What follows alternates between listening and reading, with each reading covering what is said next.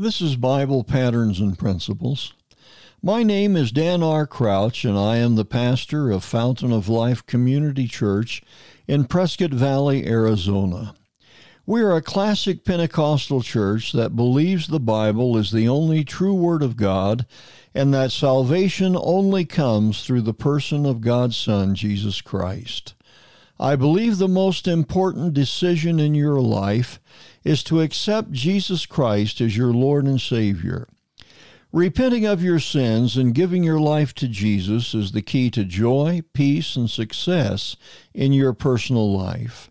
At Bible Patterns and Principles, my goal is to help you find the peace and comfort God wants you to experience. Let's look at our principle for today. Revelation chapter 2, verses 4 and 5 declare, "Nevertheless, I have somewhat against thee, because thou hast left thy first love. Remember, therefore, from whence thou art fallen, and repent, and do the first works, or else I will come unto thee quickly, and will remove thy candlestick out of its place, except thou repent." The letter to the church at Ephesus in the book of Revelation contains probably one of the best-known verses in the Bible. God speaks through his writer about a church that has many good traits, but has one great fault. In spite of all its actions, it has lost its original zeal and love for God himself. The declaration of this verse brings to our minds the truth of the Scriptures that state in Ephesians chapter 2, verses 8 and 9, "For by the grace of God are ye saved through faith, and that not of yourselves, it is the gift of God, not of works, lest any man should boast." All the works accomplished by the Ephesus church did not satisfy the heart of God. He wanted them to return to their first love relationship with him. If they did not redo their first works, God indicates they would lose their place with him.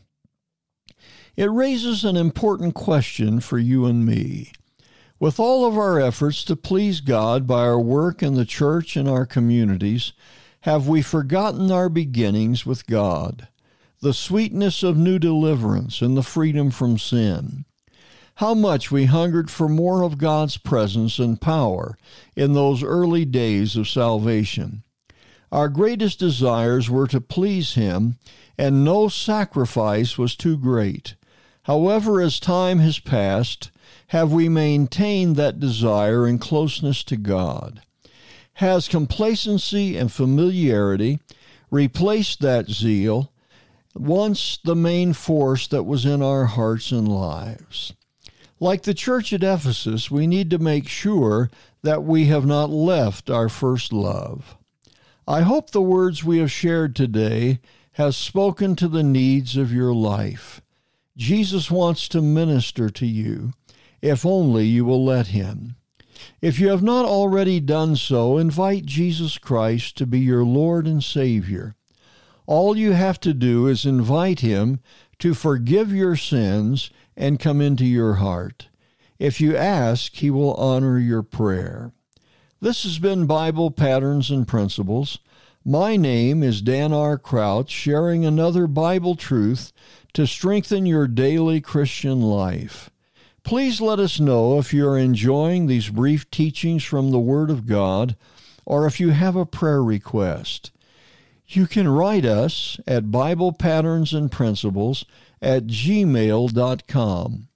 We would very much enjoy your comments and would feel very privileged to pray with you concerning the needs of your life.